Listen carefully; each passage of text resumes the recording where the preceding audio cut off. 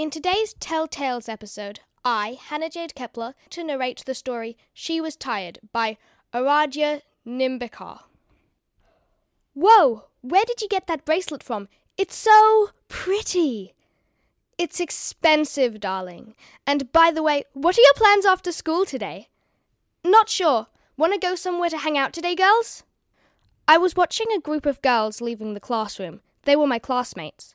They were giggling so loudly that it echoed in the whole room, like a group of idiots. I remember I had put my head down on my desk with my arms wrapping myself up, but could hear the girls clearly whispering something about me. This girl, Cindy, is kinda weird. She never utters even a single word. Yeah, neither. She's interested in making friends. I've heard that she has some family problems. Let's just not get into it, guys.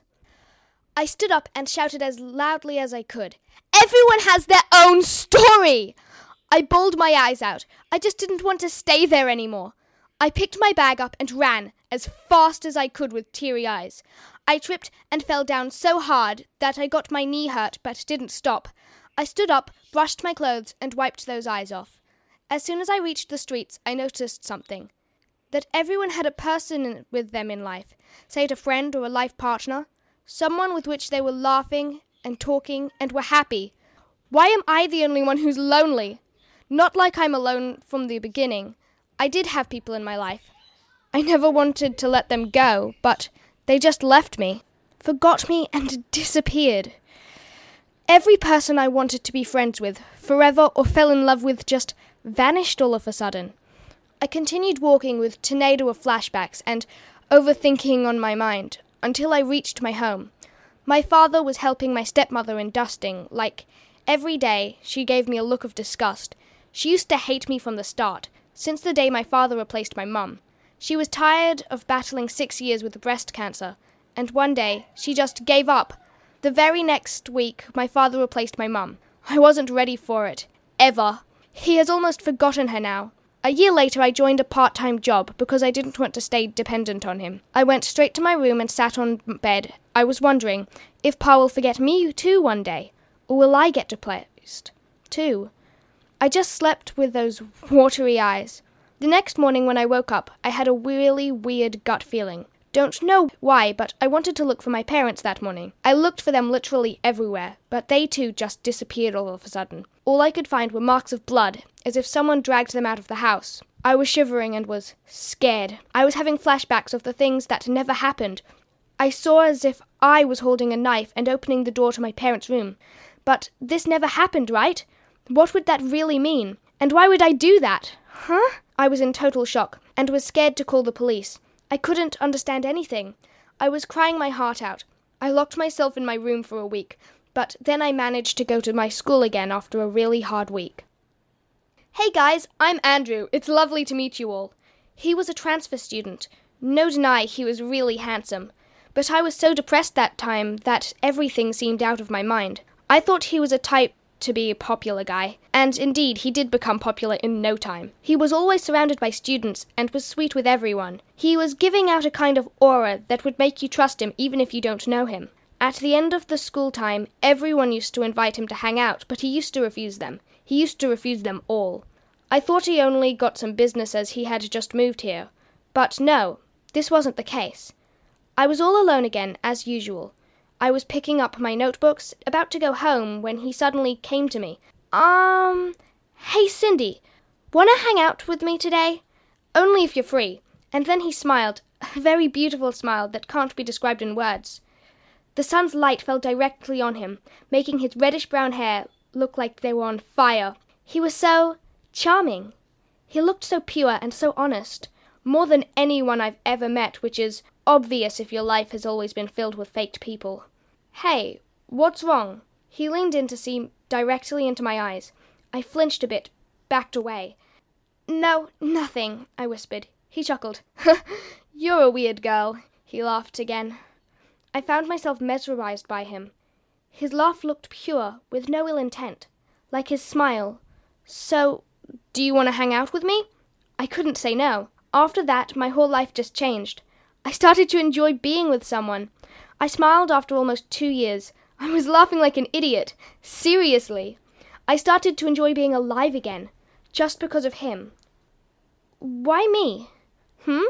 He turned his head to face me. I could see confusion in her eyes. Why what? I gulped. Why did you want to be friends with me, not with others? I didn't know why I asked that, but I just wanted to know. But at the same time was also afraid. Simple, really. I like you more than others, because I can see that honesty in your eyes. I couldn't believe what he said when my friend and my own family avoided me, left me when I needed them most. And that was the day I decided that I would never let him go, ever. See ya, he smiled and left. I smiled and simply waved my hand until, when he was finally far away, I decided that I would never let him go and wouldn't let him disappear like my other friends, and would protect him by all means. I used to follow him everywhere, just like a stalker, but made sure he didn't notice, until I saw something. He met a girl. They talked for a while, and then he smiled. Yes, he smiled in the same way as we first met. The same laugh and smile that captured my heart that way. I was kinda jealous. I gritted my teeth. My right hand took out a scissors from my backpack, clenching it. I don't remember what happened after that. Bad news, guys. Andrew has disappeared. The whole class let out a sad voice. I couldn't protect him. I failed. I had a chance, but I failed. I had let him disappear like my previous friends. It was all my fault. My life changed after that. Not better, but worse. I often had nightmares. I used to scream at almost everything. I threw my desk at school, even trying to kill myself at school, until my class teacher had to take away all of my belongings, and had my class teacher escort me to see a psychiatrist. I wasn't a psychopath. I tried to run, but they forced me, and this time I had no other choice. And what my doctor told me was really shocking. Miss, seems like you has agoraphobia. Agoraphobia is fear of forgetting something or being forgotten, ignored or replaced. My psychiatrist said that in my case it would be the latter. I just couldn't believe it. But I felt pretty normal when I was alone, right? Sad. Yes, I was sad and depressed that time. It was normal, wasn't it? I walked home as I kept thinking about it after I finally made my teacher believe that I wouldn't try anything even worse. But I guess my phobia didn't have anything to do with those people. It didn't have anything to do with Andrew and my previous friends and my family's disappearance, right? Finally, I arrived at home. I was tired and wanted to rest and calm my mind, but instead I saw something even more shocking. Right after I opened the door, I saw something written on a wall which said, "We will always remember you." It was written in blood, and below that there were many names written too, of every person that disappeared from my life. First I saw my mum's name, then my stepmother's and my father, and later I listed all my previous friends, until I found Andrew's names. Who wrote that? Does it have anything to do with my past? I just don't know. I was even more confused, depressed. At last I had a decision. I have to end it up. I quickly took out a knife from my kitchen's drawer. I was tired of crying. I was tired of being alone. Hurt and alone. Always.